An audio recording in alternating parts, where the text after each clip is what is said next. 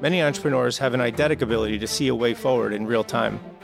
It's an instinct developed through consistency, focus, and determination, 24/7, 365 days a year, or 8,760 hours, year over year. 8760 seeks to shed light on how leaders build businesses and brands, and clarity of the future is defined solely by a cipher of their minds. Today's guest is Pete Tucci, founder and CEO of Tucci Limited, baseball's next evolution in batter's equipment and protective gear. Welcome, Pete. Today's our first 8760 podcast, so we're honored to have you as our guest. I appreciate it. I'm honored to be here. So we were just talking a little bit about it, but let's talk about it again. The World Series, playoffs. Is it, you got a horse in the race? What's going on? A horse in the race, yeah. Tommy Pham with the Diamondbacks. So actually went to Phillies game earlier in the series, and crowd there's like just electric. So, but it's enticing as it was to root for the Phillies. I kind of had a pull for our dog. So he's in a World Series. So it's exciting to at least, kind of be in the mix, like as you kind of start the season and all the way through to the last game. So nice to know that we'll be there. Are you going to the World Series? I probably won't go. No.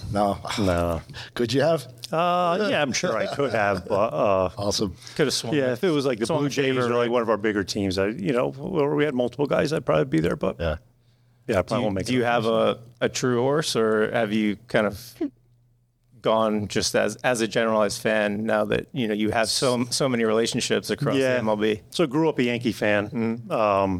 Still consider myself a Yankee fan, but this business has kind of messed with, I should say, the fan in me, because blurs the lines a little bit. Yeah, so it's kind of tough, right? So I grew up hating the Red Sox, and to this day, one of the best organizations that we deal with from a business standpoint. So love the people there I work with, and kind of tough to root against them now, so I find myself kind of pulling for them, and especially like if a team is playing against the Yankees and we got more guys in the lineup on that team, it's really hard to root against them. So it's kind of blurred the lines a lot, but I just like to think myself as more of a baseball fan now than a typical Yankee fan. But at the end of the day, I still consider myself a Yankee fan. Something you mentioned, sort of you appreciate them as a business, and they've been great to kind of work with. How has your perspective of the business changed? Obviously, yourself as a player, growing up with the sport and the system, and sort of from that perspective, and then now that you're dealing with organizations from a different place, how has that changed your view on the business of baseball? Maybe I don't know if it necessarily changed it. I kind of felt. As a player, I kind of felt that business aspect of it right away. So you kind of see that, and you're, my time in the minor leagues as a player, you kind of feel that on a daily basis. So you're constantly trying to play the business, but at the same time, there's a certain humanity aspect to it, right? And a personalization to it with teammates and that kind of stuff. And now on this side of the business, being like product driven, but there's still a humanity aspect to it where, build the relationships with certain clubhouse managers and, certain people in the organization, players themselves and that kind of stuff. So, and then even from like competitors, right? Other bat companies. And I have great relationships with most of the bat companies out there. So there's that same kind of aspect where, when you're a minor league player and everybody's got that one goal trying to get to the big leagues, and, it's between you and somebody else getting moved up to the next level. But at the same time, you're still pulling for that guy, right? There's that human aspect to it again that like you can't, it's really hard to sit and root against somebody who you're in a fight with every day on the same side, even though on paper you're competing against that guy, right? And he's got a locker right next to you. So it's very similar like into what I'm doing now. So I don't think my opinion's really changed on that. Maybe you're not rooting for your competitors as much as you were when you were playing. Yeah, probably. You're probably right about that. Yeah. So, there's always still that friendly rivalry, between, companies and that kind of stuff. But I think my life as a player has prepared me a lot for how to approach this business. This is what you say. I don't even know if you know this, but the About section in your LinkedIn profile says, through my career of playing professional baseball, I've learned firsthand what players look for in a bat. and what they expect out of a bat company, right? So I think that speaks to the humanity part that you're just talking about, which is like, these are guys who are just trying to do a job and do it well. Yeah. I want to make sure they have great equipment.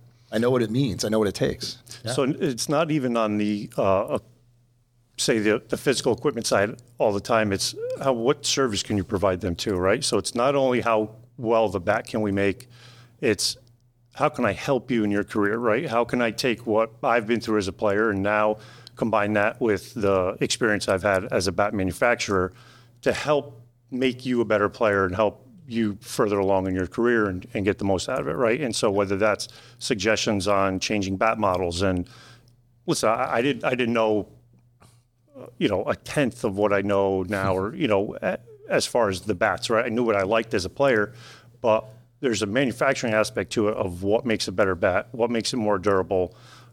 So many different ways to change a balance point in a bat without even changing the profile, right? Changing the profile is one way to do it, but and so many of these guys are so accustomed to like that drop three, like when you're coming from college or from high school and you're, that is so ingrained in their head that, we talk to guys who've been in the big leagues for 8, 9, 10 years and they're like, oh, no, I have to swing a drop three. But it really makes no difference based on where that weight in the bat could be, right? And so trying to kind of educate these guys a little bit on the manufacturing side to help them maybe choose a better bat for them and fit them out better. I love your video with Bo Bichette. And it's like, well, my dad said to swing this one, right? So it's right. And you get that a lot, right? It's like you get handed a bat one day, like, Derek Jeter, right? Always talks about, was notorious for swinging a P72, which is a Louisville model that's been on the market for 40 years. And it was his first day. He was, showed up to minor leagues after he signed his contract, and it was the first bat he picked up and literally used that bat to get into the Hall of Fame. Never changed once, like never even tried anything else. So some guys, hey, if it works, don't change. Like I wouldn't either. But at the same time, there's so many different variations that we can make. Right. Well, I think that was interesting about the conversation with him too. It's just like, how you tweak the bat to be perfect and specific for his swing. That was pretty cool. Yeah. So, and there's, now with all the data metrics and all that kind of stuff, that's been from the start of my business. When I first got into it back in 2010 is when I started, but really 2012 is when I kind of went into it as a full-time occupation. From that point until now, like the introduction of like the data metrics and then how, guys are, originally started how guys using it for their swing, but now it's like, how can we extrapolate that data to then help fit a guy's swing better so you don't have to think so much about your swing, right? If there's a correction you make in bat path, there's a way we might be able to do that on our end where, hey, you just get up there and swing, take your natural swing, and we can manipulate the bat to kind of get you on plane more, right? And so now it's a lot more than just, think about 30, 40 years ago, Louisville Slugger putting a piece of wood on a lathe, turning it and dipping it in polyurethane and sending it out the door, right? There's so much more that goes into it now. Yeah, it's crazy. And is that something that you're seeing sort of as generations are more accustomed to the prevalence of metrics and data that they're asking more proactively about? Or is it still something that, you're educating sort of what you can do? I think we're educating what we can do because, in all honesty, I don't even think the players think about that end of it. I still think they think about the data more so on their physical side, right? What they need to change about their swing, how can they change what they're doing to get their metrics better. So was that something that? So this is something we're trying to introduce more on. Like, okay, we can use this data, so you don't have to think so much. And were you more accustomed or more in tune with equipment or performance when you were playing? When I played, yeah. I would have been all over this stuff back when I played. And guys are still, there's still guys who kind of have their heels dug in on it, right? Yeah. And kind of like the old traditional way of, I would have been all over this as a player. If you could tell me exactly what I'm doing and I could look at it and then put that up against the best in the game and see, all right, let me see the sequence, like when their hands go, when their hips fire to when their shoulder fires, to when their hands fire to when the barrel is actually released. I would have been all over that. Some right? of the science behind some of the guys still don't like doing it. And on our end now, it's about knowing that player, like knowing the guy and who you can go down that road with and who, we'll just kind of keep it a little bit more vanilla with, Where do you think that your personal interest in, more of the data and, sort of the performance aspect of it is rooted from?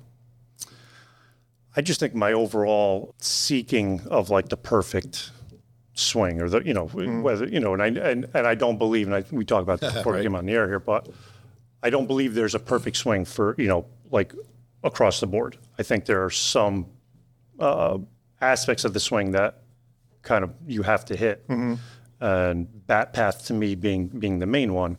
But I think it's different for each player. But within that player, how could I maximize what I'm doing, right? And that's, as a player, that's all I was ever trying to do. I wanted to leave no stone unturned, and I was going to do everything I could as a player to be successful. Did that happen for me? No. I ended up, ultimately failing at what I tried to do. And it's funny. I think there was another, I don't know if it was on another podcast I was on, or it was another interview. It's funny because I wake up every day kind of accepting the fact that I'm a failure, right? I failed at what I set out to do in my life for a period of time between probably, I'd say realistically, when I was 10, that's what I knew, like I want to be a professional baseball player. And kind of that dream seemed like it was going to become a reality, and first round draft pick, and organizational player of the year in the minor leagues, and finishing top 3 in voting and minor league player of the year, and all of a sudden get an injury, things kind of change. Now all of a sudden swing patterns change, and now I can't put my finger on what's going on. Bang around for another 3 years, and all of a sudden I'm out of the game now, right? And so I feel like what I set out to do, I ultimately failed on, right? I didn't accomplish my goal. I mean, a lot of people, there's elements outside of your control, right? But the personalization, right, the accountability of it seems to be part of what drives you, and what you are doing now is that this new chapter, there seems to be a fire lit because of your perspective on your earlier chapter. Yeah. And I do think, maybe there, in some kind of destined way, maybe that was the way it was supposed to, that's the way my book was supposed to be written, right? And it was to lead me into what I'm doing now, and whether that's helping other people to, achieve their dreams, or, but just trying to take what I've been through and apply that to what I'm doing now, and hopefully create a better product. And I think that's part of, what we've wanted to get to with this podcast, right, is that we know that often people talk about, what's your why, and, why do people do things? Why do people start businesses? What's, really kind of driving them? We believe that that's certainly an important aspect of what gets you up and fired up, to go on the field, or to, sit down in the boardroom, right? But part of it, we believe true success comes from the will to actually see it through, right? And the 8760 name is really, it's the number of hours in a year, and it's the understanding that when there's passion, when there's focus, when there's a vision, it's longer than, our weeks or our days, and it's years upon years of hard work. And it feels like there was personal ambition to compete, and there was a drive, but everything that you've sort of said beyond that is you wanted to have a bigger impact, and your impact through education, performance improvements, and technology is having a bigger impact on the sport, arguably, than potentially the individual legacy that we all kind of crave, right, in a certain extent. Yeah, I see that. I hope that's the case when everything's all said and done. I hope I'm able to leave a legacy bigger than what I ever could have done as a player. And now that's the new goal. Pete, we spent that. I think it helped you down in spring training that year. Hold the clipboard, write down numbers, right? That was fun. That was the best time I ever had. But I saw the relationship that you had with players just because they knew you. They recognized you. Like, oh, Pete, hey, listen, I think if you didn't have that experience, probably wouldn't happen, right? You couldn't have just been some guy that decided to make bats in his garage and then just be like, hey, you want to buy one? Most companies, most companies are in that boat. There's not a lot of companies that were ex-players and had that experience and can kind of speak on the same experiences that, what these guys are currently going through. So and they knew your name, right? And now, hey, listen, it's the name on the bat now, right? That says something for sure. Yeah, well, I appreciate it. Yeah. Listen, I'm gonna take you back to that for a second. I remember that. Do you remember this? This is my God. I haven't seen one of these in so long. So that is an original. I remember pulling it out of the back of your minivan that day, and the look on your face was like, "Oh, that's money you're pulling out of my van." And they're like, "Hey, Hojo, can you sign one of these for me?" And he's like, "Sure, no problem." You're like, "Oh my God, that's $200 right now." So that original logo, I don't even have any more of those decals left. So it's funny. I haven't seen this one's worth money. I haven't seen one in a long time where. So for people who don't know, where it says Tucci Lumber Company, that was only on there for literally a couple months. And we kind of got a little slap on the wrist for it. So when we got first MLB approved, this was the logo we hit the market with. And once we started seeing the spring training games on TV, and as the season started, we weren't maximizing our space that we're allowed to take up on the bat. So against the rules of Major League Baseball, we changed, we kept the same logo, but we got rid of the Tucci Lumber Company going through it, dropped that to the bottom and shrunk it and made the TL much bigger. So it was much more prominent on TV. And we did kind of get a little slap on the wrist at the time, but we felt it was important to push the envelope, and ultimately worked out in our favor. So that was like a small snippet in time. I want to say it was about a 2-month period that we used those decals on that logo. So this is a classic then. I didn't even know. What's funny about that is I still deal with Hojo today. Well, I was just down with him. Him and his son have an academy in Nashville, Tennessee, and they have about 17 teams out of there, and just kind of rebrand. Now that Hojo got inducted to the Mets Hall of Fame this year, rebranded it all under the Hojo name, and so we just inked a deal with those guys, and so now they're all Tucci with our new bats, new helmets, obviously the wood bats. So it's kind of pretty cool too. And met Hojo. He was a roving hitting instructor at the time when I was kind of on the down turn of my career and ended up with the Mets. And he was our roving hitting instructor when I was there. So that's where we first met. And then funny how kind of things come full circle. Isn't it funny? Yeah. But that's actually, it's funny. I remember the moment you got your first order. Do you remember that? Gabby Sanchez, right? And so I remember thinking all right, he's got his first order. What's this going to be like? And in the clubby writes on the corner of a piece of paper and rips it off the pad and hands it to you and said, "Here you go." So I don't know if you remember that, but before that, we actually one of the players, Logan Morrison, ordered bats. So that's right. He was like, I love this bat. Feels great. Can I get 12? So okay. So he went in, talked to the clubby with the Marlins at the time. Clubby comes out, and he was a great guy. To this day, I love the guy, and he's great to work with. But he was one of those original guys that were like, "I've never heard of you. Who do you think you are? I've been doing this for 40 years, and I don't think he was too keen on all the popularity of all these new bat companies kind of popping up." But so he comes storming out of the clubhouse. He said, "I don't know who you think you are, but these guys are not ordering bats, just because you give them one sample. You got to send him his custom model and this and that." I said, "Okay, no problem. I'll send it to him."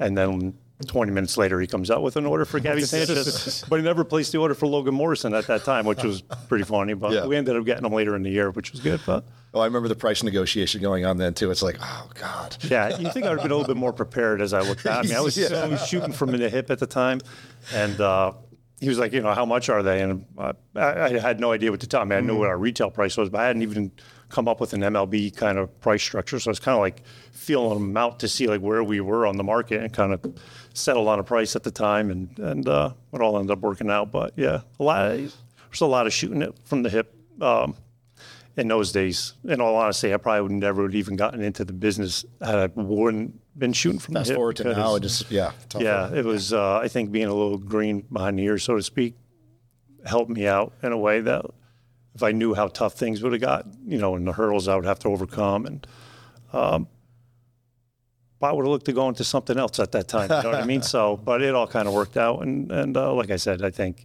kind of just not knowing and just going for broke with passion, kind of all worked out in the end.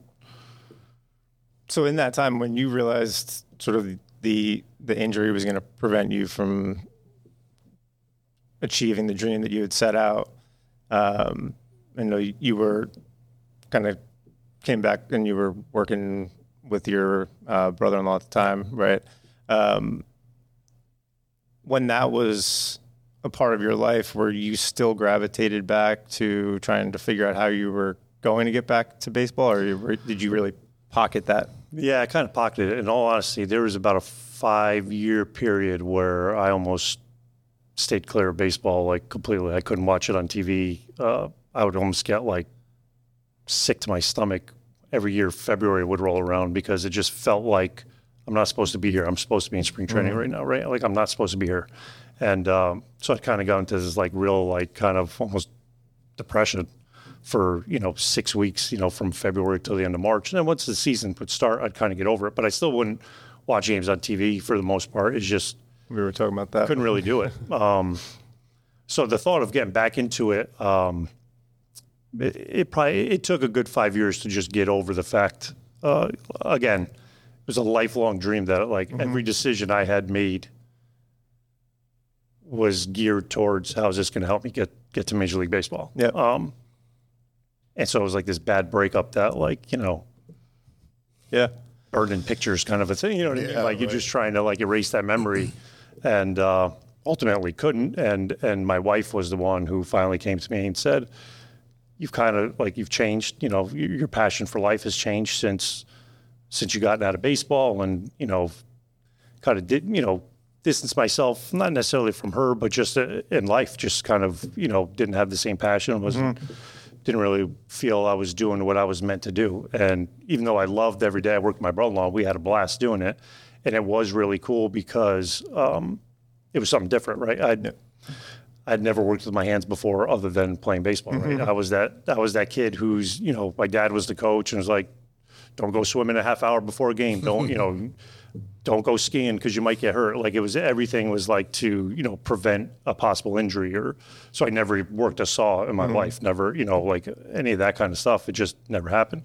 So when I went to work with my brother-in-law, it really was the first opportunity to start working with my hands and, we're installing boilers and, kind of owning and operating this heating and air conditioning company. And for the first time in my life, like I said, it gave me an opportunity to work with my hands. And had it not been for that period in my life, never would have been able to kind of take what I knew from baseball and actually physically make a bat. So a lot of what I learned with him, and in those, we did that for 7 years.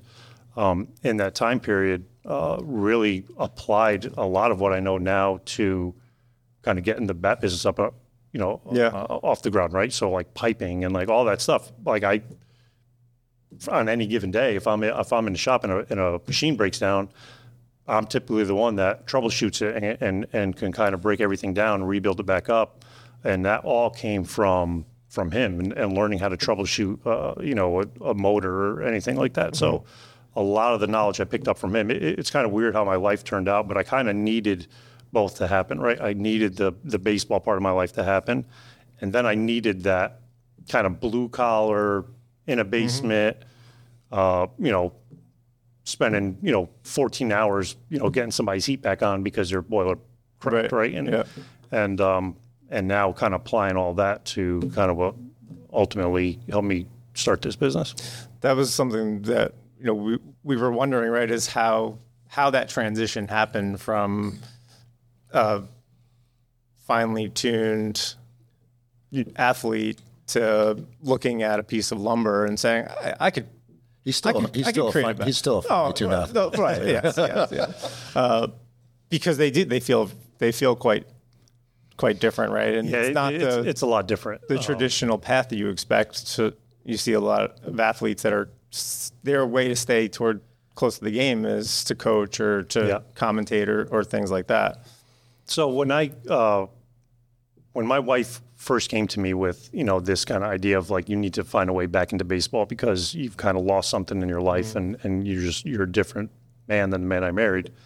Her first thought was, you ever thought about coaching? You ever thought about doing lessons? But, again, we were married, we had kids at this point, and my idea was, a lot of those lessons don't start until the kids are out of school and they go until 10, 11 o'clock at night. And my kids were young and I wanted to watch them grow up. I wanted to be with them. I didn't want to spend, as much as I love hitting and talking about hitting and teaching hitting, didn't necessarily want that for my life to kind of my work day start at 3 p.m. and go until 10, 11 o'clock at night. And, by the time I get home, my kids are in bed, and then, I'm home all day and they're in school, right? So I couldn't really see myself doing that. And at that time, we were still, owning and, operating this business. It wasn't, something that I felt I could do both at the time, right? Like I was physically in someone's basement or in their attic getting their heating and air conditioning back on. So it's kind of tough. And so that's when she said, have you ever thought about making bats?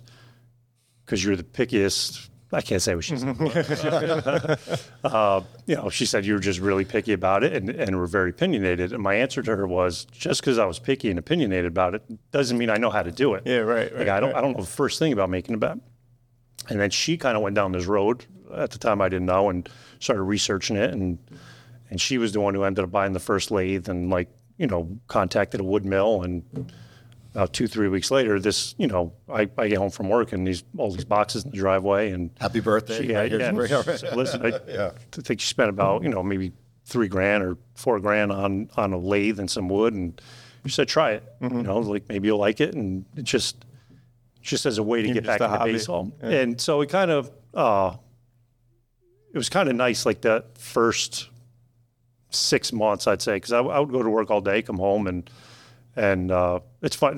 That first night, I set it all up. Actually made one bat. It took me about 3 hours to make, and it actually resembled a bat. It didn't look like what a typical high school kid would make in wood shop. Yeah, right? Right, so I was able to take what was in my mind and actually produce something that looked like something that I would have used as a professional player. So I was kind of impressed with myself at that time and showed it to a few people, and literally the next day I had guys saying, how much, and again, kind of shoot from the hip. I said, I don't know, give me $75. And started making bats like that. Now at this time, this is before all CNC, before I had any CNC machinery, just all doing it by hand. And I think, the steps that have kind of led all up to this, learning to do it by hand kind of really led. I think I needed that portion of it as well. I don't think I would have been able to do what I do had I just gone straight to CNC and kind of being able to do it, with different points and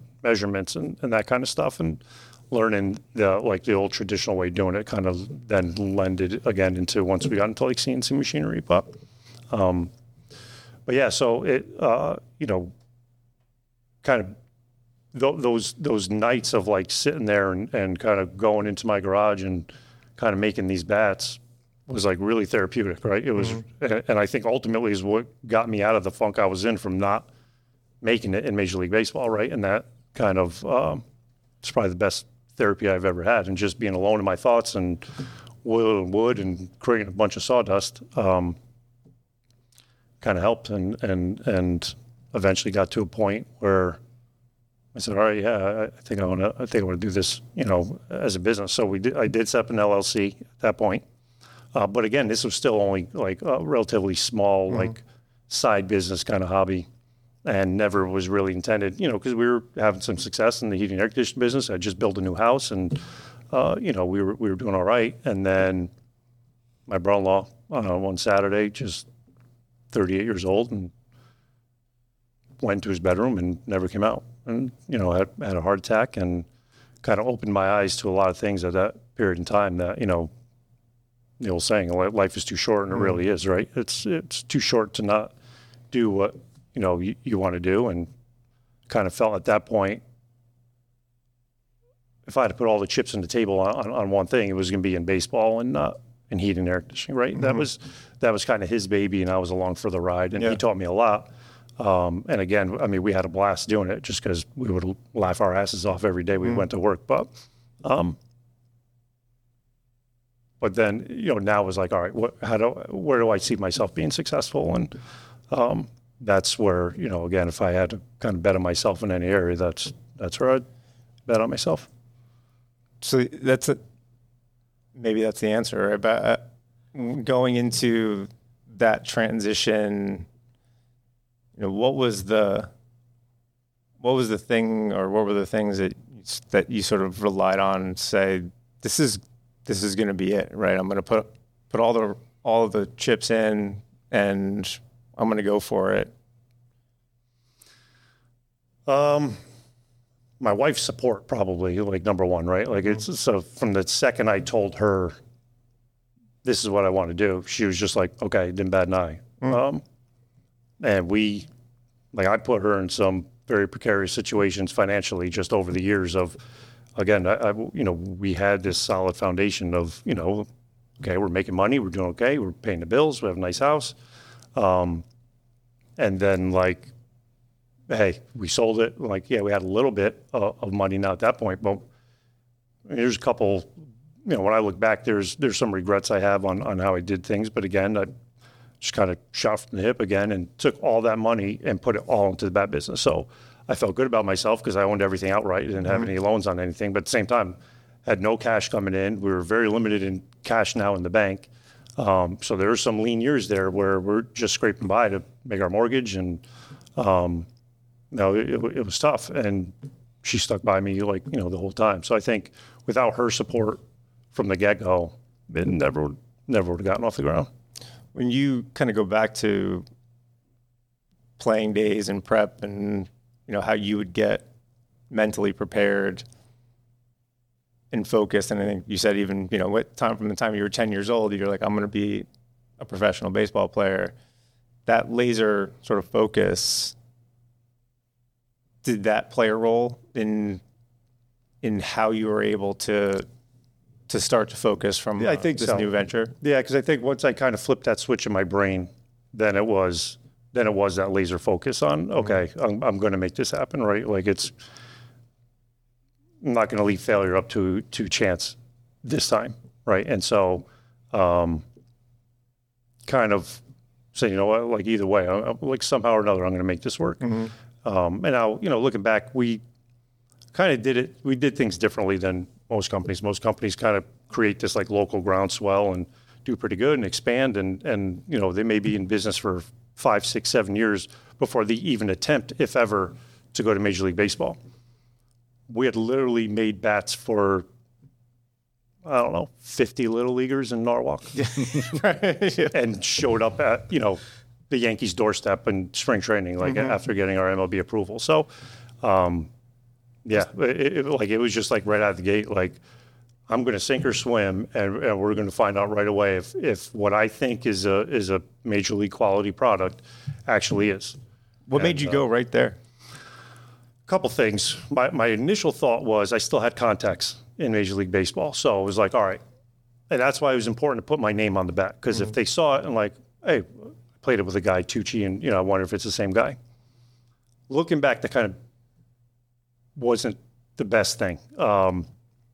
So I had a couple of close friends, one of which, if he sees this, probably gonna laugh at it. But so John McDonald was my college roommate at Providence College, and drafted by the Indians and went on to a 16-year career in the big leagues. So he's kind of towards, let's say, towards the end of his career at this point. At that point. And so this is right before we got MLB approved. And I ran into him at a trade show that we were at Mohegan Sun. And he's like, Tooch, oh my God, what are you doing? Like, this is great. I didn't know you were doing this. So, well, I've been meaning to kind of reach out to you. I'd love to send you some bats and see what you think. And he's like, yeah, all right, yeah, I would love to try them. I said, what model do you use? He's like, I really don't remember. Like, all right, that's odd. I can tell you every bat I think I've ever used since the time I was in Little League, but kind of odd that a major league player can't remember what model he uses. I said, well, what size? He's like, I really don't remember. And I'm like, all right, something's up here. So I really didn't press the issue. A few days later, we had a mutual friend who he had from high school, and now I have met afterwards, now, like, kind of being back in the baseball world and making bats, and kind of ran into a guy who owned a sports store up in, like, East Lyme, Connecticut. And he was like, what's up with your boy Mac? I said, what do you mean? He's like, yeah, he said, he told me you're making bats. Like, yeah, I saw it. We had talked about it. Are you going to use them this year? And he's like, I'm afraid to try them. What if I don't like them? How am I going to tell him that? And I kind of appreciated that. Like, I could see that. Other people I told the story to was like, I can't believe he would do that. But I can. As an ex-player, I could see where he would, that kind of puts him, like, in the middle of this, here's my real good friend. He's making a product. it could really hinder my livelihood, right? So I kind of made a point at that, now the ball was already in motion. We were already kind of MLB approved or in the process of getting MLB approved at that time. So, but I kind of pivoted and said, I'm not going to go to anybody I know. I'm not going to go to anyone I know as a personal friend or even as knew me as a player. I made it a point to go to guys who didn't know me as anything other than this new bat company on the market. Mm-hmm. So, and we've ended up finding success with that. We ended up year one, we had 55 guys in the big leagues, and 5 of which were in the World Series that year, and 2 of those bats ended up in the Hall of Fame in year one. This was year one in the big league. So like we hit the ground running with like MLB. And then the next year, Johnny Mac started using our bats, and my buddy Mark DeRosa started using our bats. And it was funny when I didn't approach DeRosa at all in 2012, and then 2013, he was like, why did you come see me last year? I said, you know what, you wouldn't have used them last year. It would have been funny. There had to be some credibility behind it before going to guys I know and that kind of stuff. So, but that was ultimately my original reason for going that route was, I had some context there. The other was, because we did get some pushback from some MLB clubbies at the time that were saying, listen, why don't you go peddle your bats on minor leaguers? Like, why are you trying to, get major league guys right out of the gate? And I knew this firsthand. Minor league guys don't want to use what major league guys aren't using, and major league guys are more confident in themselves to say, I like this product or I don't like this product. Minor league guy can take that product and hit, 5 balls out in BP. Mm-hmm. But if they don't see guys on TV using it, it's like it's a hard sell. Where a major league guy, you can sit there and say, you know what, I like this product. They have more confidence in themselves. So knowing that was a big reason for me to kind of go the other, like I didn't approach any minor leaguers. Like we're all MLB year one. Yeah. And then we started kind of branching out and getting minor leaguers and that kind of stuff. But so those 2 reasons were like the biggest reasons why we kind of started there. We were talking about this earlier too. Baseball players are a little superstitious sometimes. Yeah. Yeah. Right. So we deal with that every day. Right.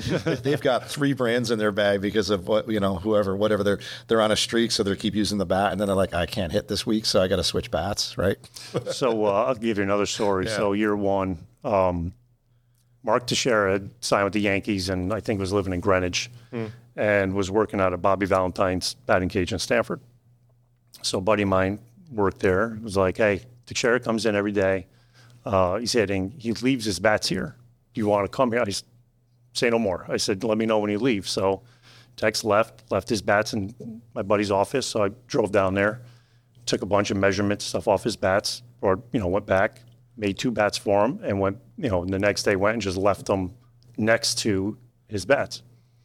So my buddy calls me. He's like, hey, Tex is using the bats right now. So it's all right. He calls me afterwards. He said he loves them, wants to meet you. It's all right. So the next day I drove down there, met with Tex, and just kind of picking his brain what he thought. And he's like, they feel great. Go to spring training. So now, again, being a Yankee fan, went to the Yankees first. I'm like, 1, it's the closest team to my house. So, and 2, just being a huge fan all these years. So talking to people who are like, don't even bother with the Yankees. Like Fort Knox there, they're not going to let you in. Like you're a new bat company. Like don't even bother. I got the golden ticket. Right? I was just like, I didn't listen to a lot back then.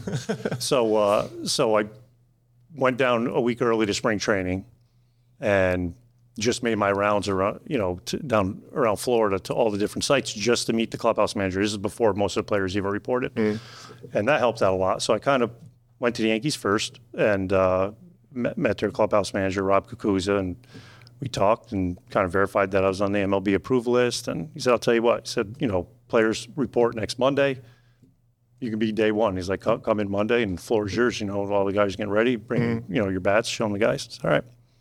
So the remainder of that week, I kind of went all different sites, went back to Tampa that Monday, and I show up there, and I just brought like 2 huge duffel bags. I probably had 150 bats in like these 2 bags with me, and literally just dragged them to the middle of the floor in Yankees clubhouse, and happened to be right in front of Nick Swisher's locker. But when I walked in, Rob, their club, he says, dude, who are you?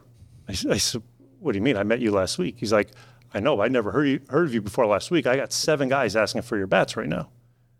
He's like, how did you do that? I said, I really don't know. So other than Tex, he's the only one here. So Tex was telling all these, like, you got to try these bats. They're really hard. Like, they feel great.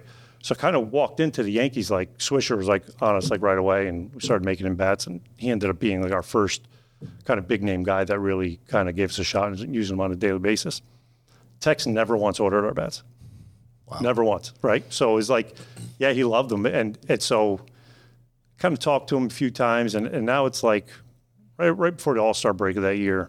So we're almost halfway through the year and saw him in the Yankee clubhouse. I'm like, Tex, not for nothing. Like, you tell me you love the bats. He's like, I do. I use them every day in BP. I said, all right, I'm not interested in making your BP bat. Yeah. Like, well, how can we make your game bat? He's like, all right, I'll tell you what. It's a different model than what you replicated for me. Here's my game bat. If I like it, I'll use it. I said, all right. So take it back to my shop, replicate it, bring 2 back to him. And he goes, remember, if I like it, I'll use it in the game. I said, all right. So I go, drive back home, tuning in, watching on TV. Sure enough, his first at bat, he's using our bat. I said, all right, he must have liked it. First pitch, slider in the dirt. He's like, ass out, like in front swing, lets go of the bat, flies into the stand. And Spike Lee catches it.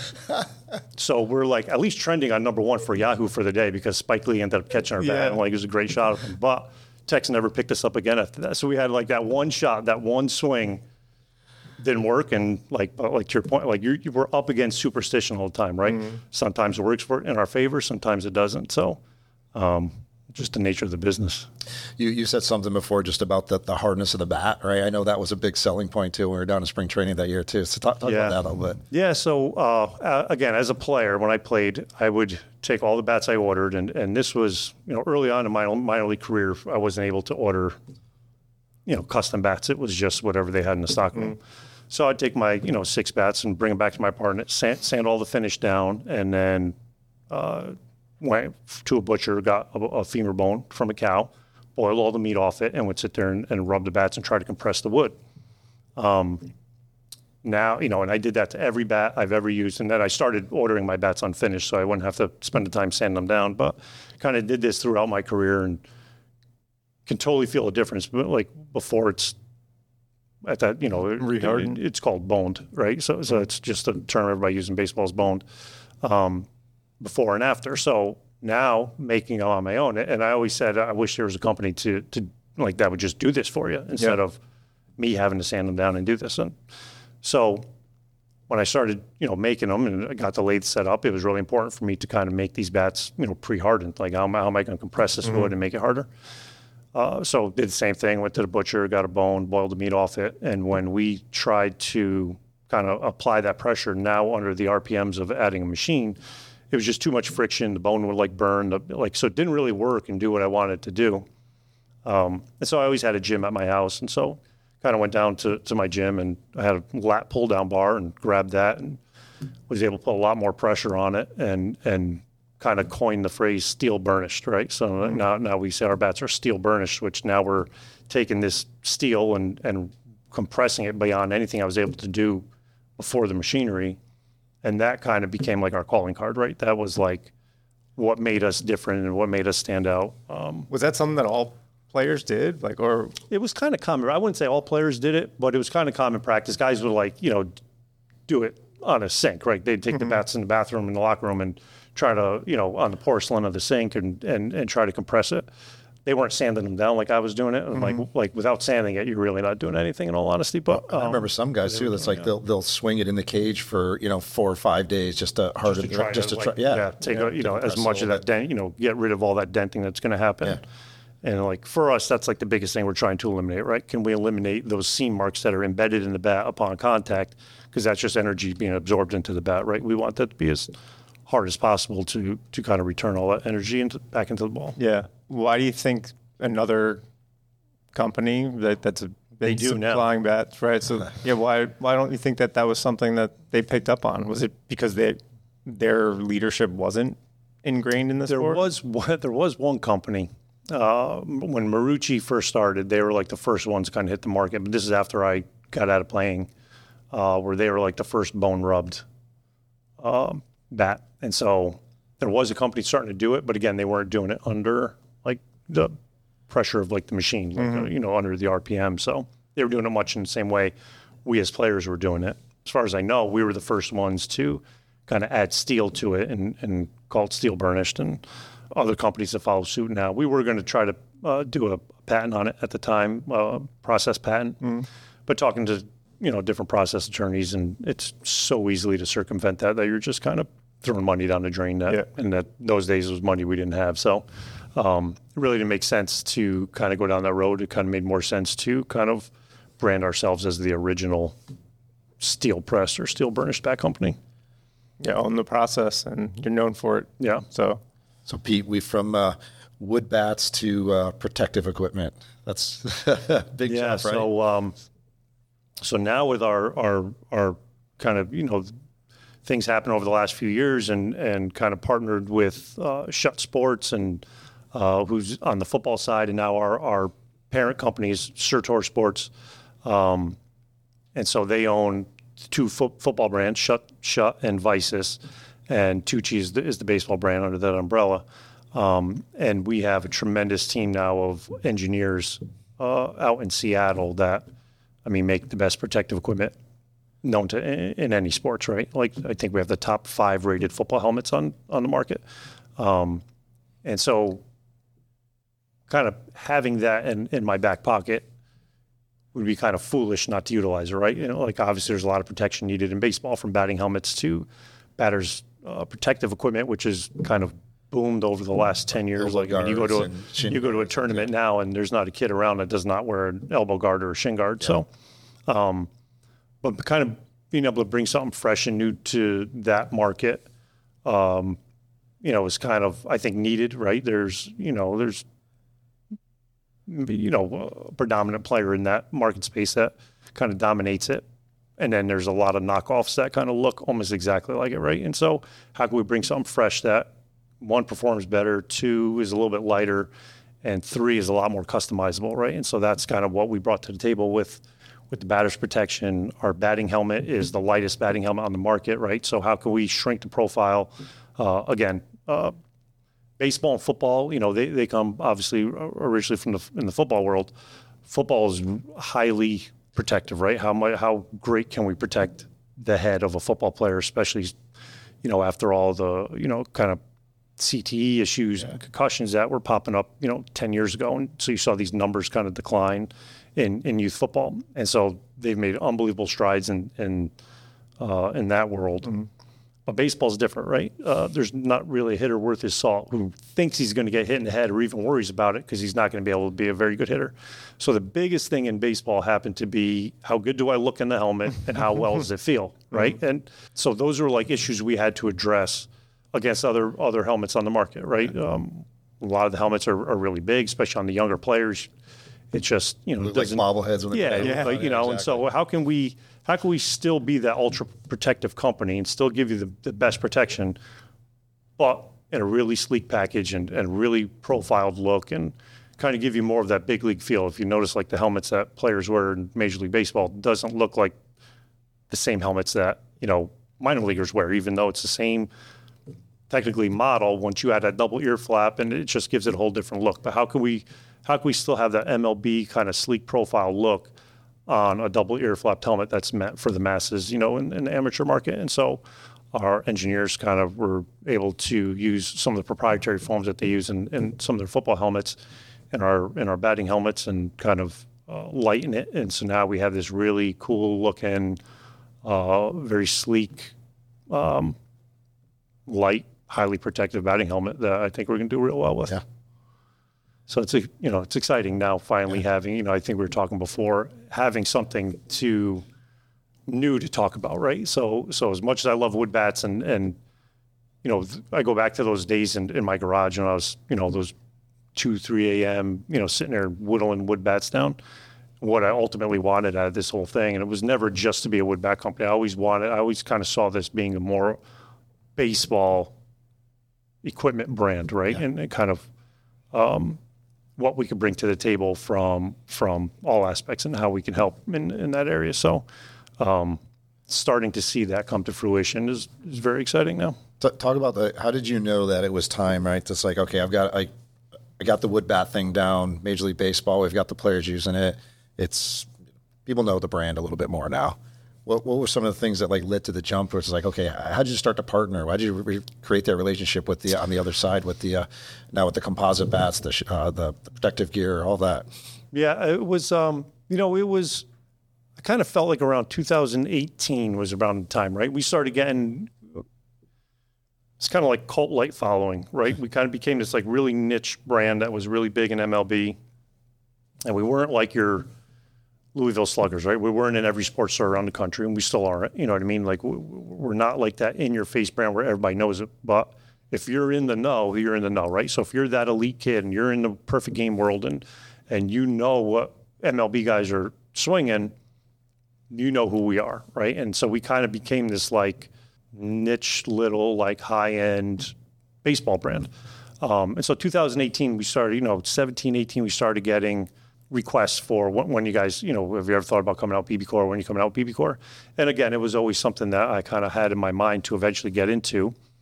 Just from a business standpoint, it's the largest part of the market, right? Just to give you an example, wood bat profit margins are slim, right? It's a tough business to, you really got to keep things tight to make it profitable because there's a ceiling on what people are willing to pay. And even though we're at the top of that ceiling, like as far as our price points, because we put every ounce of what we can do into a bat to make it, as high, from using the best wood to the best finishes to the best processes. Well, I remember the day you told me that just the piece of wood alone, it's like you need a whole warehouse full of them. You're like, yeah, those are like $60 a piece. And yeah. I'm like, so the raw material is like really expensive. So that's what you're up against. You're up against this really expensive raw material, and what people are willing to pay for a product that probably is going to break at some point. If you're playing enough, and at a high enough competition, like as much as we want to make an unbreakable wood bat, I tell every dad who, is his bat going to break? I said, well, listen, I can guarantee you I'll make a bat your son will never break, but I can also guarantee you're probably not going to get a lot of hits with it because it's going to be way too heavy. Or, it's a sliding scale of, it's what's going to play best for your kid and how durable it's going to be. So you're kind of up against that in the wood game. On the BB Core side and on the aluminum composite side, it's much more traditional as far as like, okay, we have a cost and this is what we could bring it in for and this is what we could retail it for. And that ceiling's obviously a lot higher because it's typically a product that lasts longer. And there's a lot more technology goes into it. So, from a business standpoint of it too. Yeah, and there's a lot more kids who obviously use alloy and composite bats, right? So from a business standpoint, it made sense to get into that market. Doesn't make sense for everybody because do you have a credible enough name to do it? And then what are you bringing new to the table, right? So that was another thing I didn't want. I don't want like an OEM product that we just kind of went to a factory overseas and said, what do you have that nobody's using? Slap our name on it and kind of run it out to the market and see what happens. So it was really important to have our own team of engineers to kind of be behind it and bring something new to the table. So, for instance, 2 of our engineers came from Washington State University. They were actually the engineers that are administering the BB Core tests for a number of years out of Washington State University. So they have firsthand knowledge of what they were seeing, what was working well for companies, what wasn't, and kind of take a lot of that knowledge now and kind of apply it to what, we think is one of the, eventually going to be one of the leaders in the bat world. And, so this is, it kind of, it was important for me to have that. And it was important for me to not feel like we were kind of dipping our toes into those waters, right? We didn't want to be like companies like, let's try this and see what happens. And then if it didn't work, we'll pull it back off the market. No, like we jumped in with 2 feet and like we're all in. Like I said, we have an entire bat lab out in Seattle with a team of engineers that are working on this stuff every day. So we're here to stay. Like we're here to make a splash in this market and hopefully be a major player in this market in the next coming years. Yeah, there's no doubt. How did you establish that relationship? Did you approach them or did they come to you? They actually called me. So we kind of fit what they were looking for. They, at that time, Schutt had a baseball line on the market, and they really made a niche for themselves in the world of women's softball, and they're like a prominent helmet, especially down south in the women's fast pitch world. Outside of that, they weren't. They tried to introduce bats to the market, never really took off. They tried to introduce gloves to the market, all under the Schutt brand, but ultimately we're kind of viewed in the market as it's a football company trying to get into the baseball space. And they had credibility in the protection world because, where they come from in football. And so I think the market kind of conceded like, all right, we'll let you have it. Like, we understand you're have some credibility there. But when it comes to the other stuff, like, no, like we're not going to buy that. So they kind of had this issue that they kind of felt like he grew that side of the business as far as they could, and they really couldn't bring anything else to it under that brand. And so we kind of, we're doing what we were doing. We're predominantly, again, and most of our sales are going to Major League Baseball. We had this upper echelon of the best players in the world swinging our bats. And we're kind of, again, creating this really niche kind of brand name among amateur players around the country who, again, were in the know, right? Like, they're big into baseball. And so they had gotten, a couple of guys who they, when they'd ask around who somebody needed to talk to, my name kept coming up. And so their CEO at the time called me and said, would you, be interested in kind of partnering and taking over our baseball line under the Tucci brand? And so we ended up coming to an agreement at the end of 2018. Was your answer like, yeah, of course? No. No, I my answer at first originally was like, I was like, no, I'm going to do this on my own, So I wasn't even really entertaining it at that time.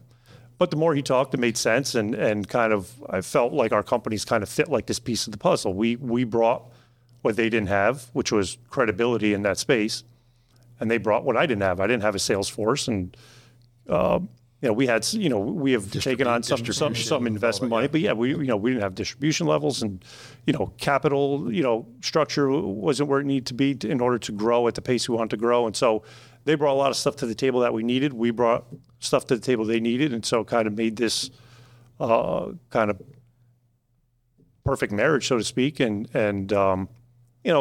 shortly after COVID hit, and we've had issues with that, so that kind of delayed things. But all in all, we're kind of where we are now is where I anticipated being maybe a few years ago, but we're here now. So I'm grateful for that and excited for it. A good thing you kept the Tucci name, right?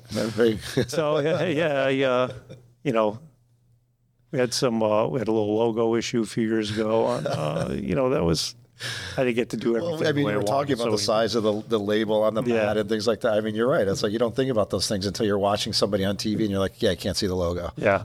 So it's interesting because I think having no context before we were started talking about getting ready for today.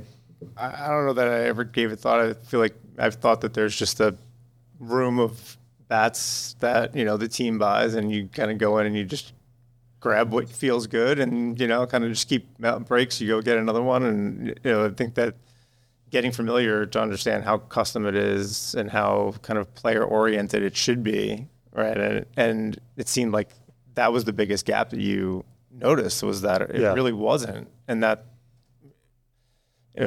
contributing to injury and, the customization of the swings and stuff that we were talking about earlier, it seems like that was something you realized. And that was what really you came back to change, That's what I kind of noticed the market was missing as a player. Mm-hmm. And then when I came back, again, to your point, set out to change, but it was apparent that there was other companies doing this now, right? It wasn't, I wouldn't say I was the first one now kind of doing this. Like the market had changed in my time kind of being, from being a player to now back in the clubhouse on that aspect. So my time as a player really didn't prepare me for that, other than the fact that it opened my eyes to what was needed in the market, at that level especially.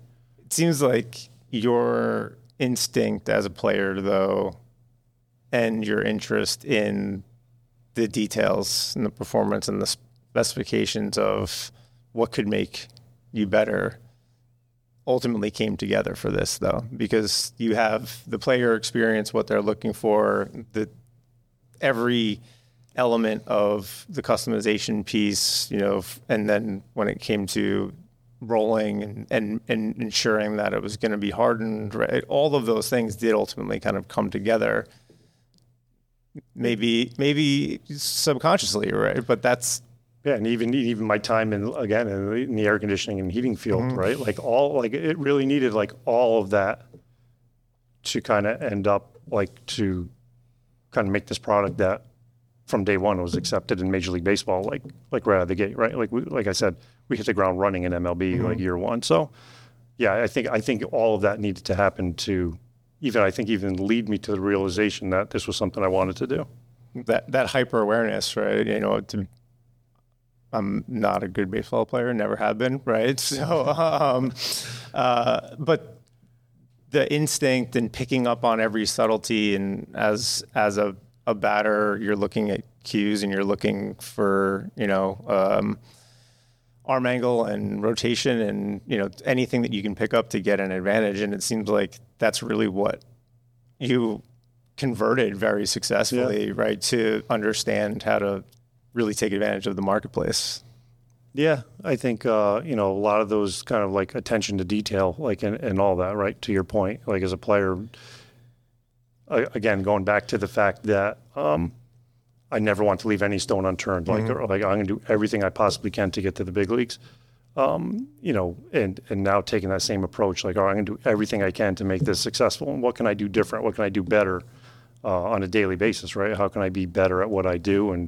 And what stone am I leaving unturned? And I'm sure there's some now that I still yet to figure out that we're going to continue to try to get better at, especially now with the other products. Like, how can we get better at that stuff? But you had sort of opened up and you talked about the feeling of failure. I think maybe we'd question that there's, any personal failure that you should be shouldered with, but obviously everyone handles that a bit differently. What will wipe that out? What's next? What do you want to accomplish? Where I view like everything as a success. Because I'll be honest with you, I still don't view what I do as a success. I still view it as a work in progress. You know what I mean? And I don't know if I'll ever get over that, in all honesty. I don't know if I'll ever be able to say, you know what, my life turned out to this. I'm still always going to wish I played Major League Baseball. Like, that's just the reality I live in every day. Like, I watch guys on TV and, there's a lot of envy that goes on because, like, man, I wish I could have got there, and in my heart of hearts feel like I was good enough to get there. And I, kind of put myself in a position to get there. And, obviously injuries happen and things happen, but yeah, just, I don't know. I don't know if I'll ever get over it, but I just learned to live with it. But you still get to go to the clubhouse, be in the dugout. Still get to, exactly. That's why he gave away the other jobs and maintained the one where he gets to be. Sure, I'll probably be in clubhouses a lot longer now than I would ever have been had I just been a player, right? So, probably at this rate, I would have been out of clubhouses if I was lucky 10 years ago. So, still kicking around doing that. Right? So, yeah. So, and you got to go to the College World Series. That was exciting. Yeah. Going to Omaha, and like that'll be something we probably are going to be a part of like for years to come. That LSU team this year. Oh my God! All right, I'll tell you what really opens your eyes, just like how much the baseball world, just the sport itself evolved. Don't really consider myself that small of a guy. I have a picture of Wake Forest came through our booth.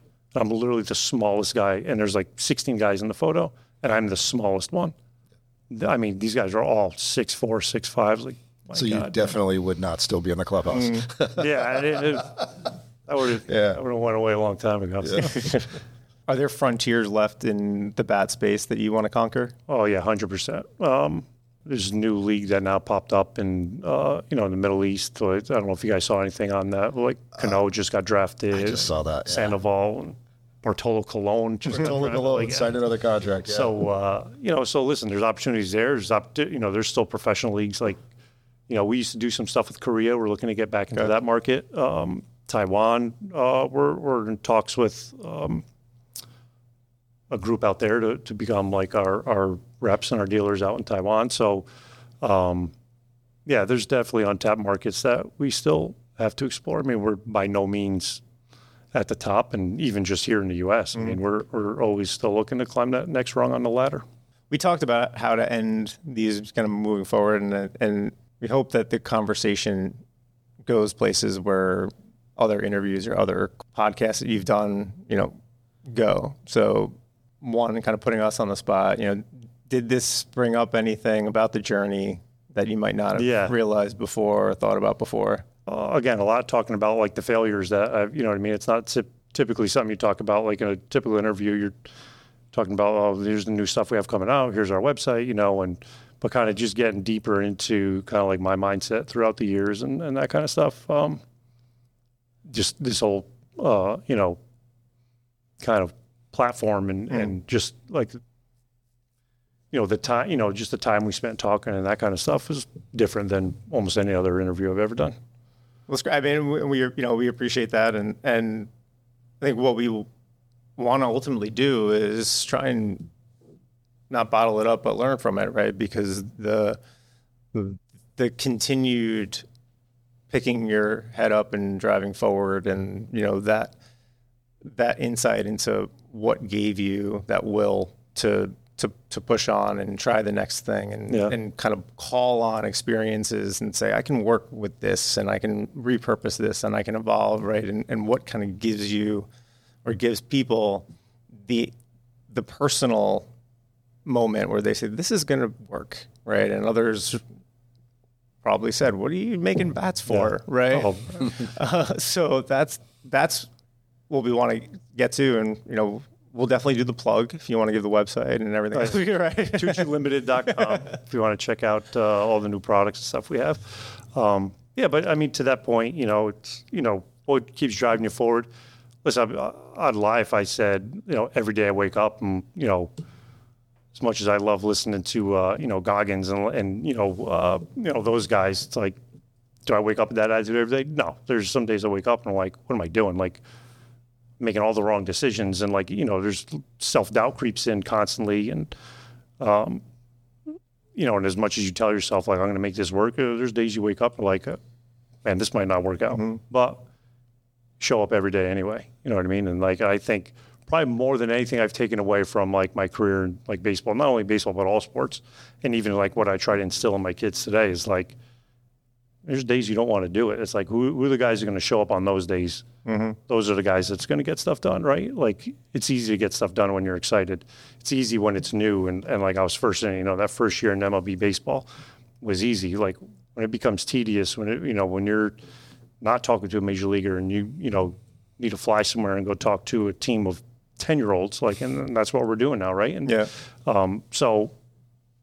need to show up every day, whether you want to or not. And that whole point of not quitting and not kind of succumbing to that, for me is if I had to say there's one quality about me that has kind of helped me to get where I am, it's probably that, right? Mm-hmm. Come hell or high water, I'm going to be there. So I may not be right. I may make a mistake, but at the end of the day, I'll show up. Is there something you do that you did when you were playing, when on those days you had a rough game, the night before, you got to get back in the mindset, or you wake up and you're not feeling it? Is there some ritual or some routine, right, that gets you in? Sure there is. It's probably subconscious though. I'll be honest, it's not I don't have this morning routine that I stick to, and not sock, shoe, or all right, I take a shower. That one song or something, right, that gets you in the zone. No, if I had to say anything, it's not a morning routine. It's when I feel I need to take a second, just chill out by myself and just kind of be alone with my thoughts. I'll do that, and it a lot of times ends up being probably at the detriment of my sleeping pattern, but a lot of times I find that being 2, 3 in the morning. Well, if I had a routine, it's probably I probably don't go to sleep until about 5 a.m. So, I just spent a lot of those out. I think especially when you have to deal with people on such a large part of your day, you do need that time to just be alone. And I almost feel like I sacrifice sleep time to just get enough time to collect my thoughts and kind of just be in that moment, as opposed to just I almost feel like in those moments I'd almost be losing out if I was sleeping through them, if that makes sense. You know what I mean? So absolutely. That's probably the one thing I would say, which helps me to show up each day is kind of getting that time to yourself again, even if it's at the detriment of my sleep. So we'll just kind of close it. You had talked about the really fun times and great times and what you learned from your brother-in-law and some of the ways in which he was the operator and had more of the traditional business background, where you're at now, is there anything you wished you could ask them about, how to think about next steps? And I don't know about that. I think if I had to ask him anything, I would ask him if he's proud of what I've kind of started and kind of, even though I kind of let that business that we had kind of die down, but taking like his legacy and what he taught me and applying it to something else. It's kind of funny. About a month before he passed, we were in the attic fixing someone's air conditioning. And this, I'd already started my bat business, was doing it again, was at a point where I was just doing it like on the side. And he was joking around and saying, you know what, we've done it my way for long enough. He goes, let's just go into the bat business. He's like, I'll follow you for a while. That was all the permission you needed. So that was kind of cool. But it was kind of like his gift to me, was to kind of leave me, I think, with that kind of last impression that I think he would be. I think he would be proud. But just how much what he taught me in those years together led to the successes that I've had in this business. Yeah, his picture hangs in my when you walk in my office, his picture's still up. So, we were real close. Like I said, he's my brother-in-law, but we were more like brothers than anything. But he'd be proud. He would. Pete, it's a great story. That's why I appreciate it. When we decided we were going to do this podcast, I was like, I know someone. And you're the first one I thought of, so I appreciate you doing this. I appreciate it, man. This has been great. Awesome. Thank you. Yeah, good luck with everything, guys. Thank you. Amen.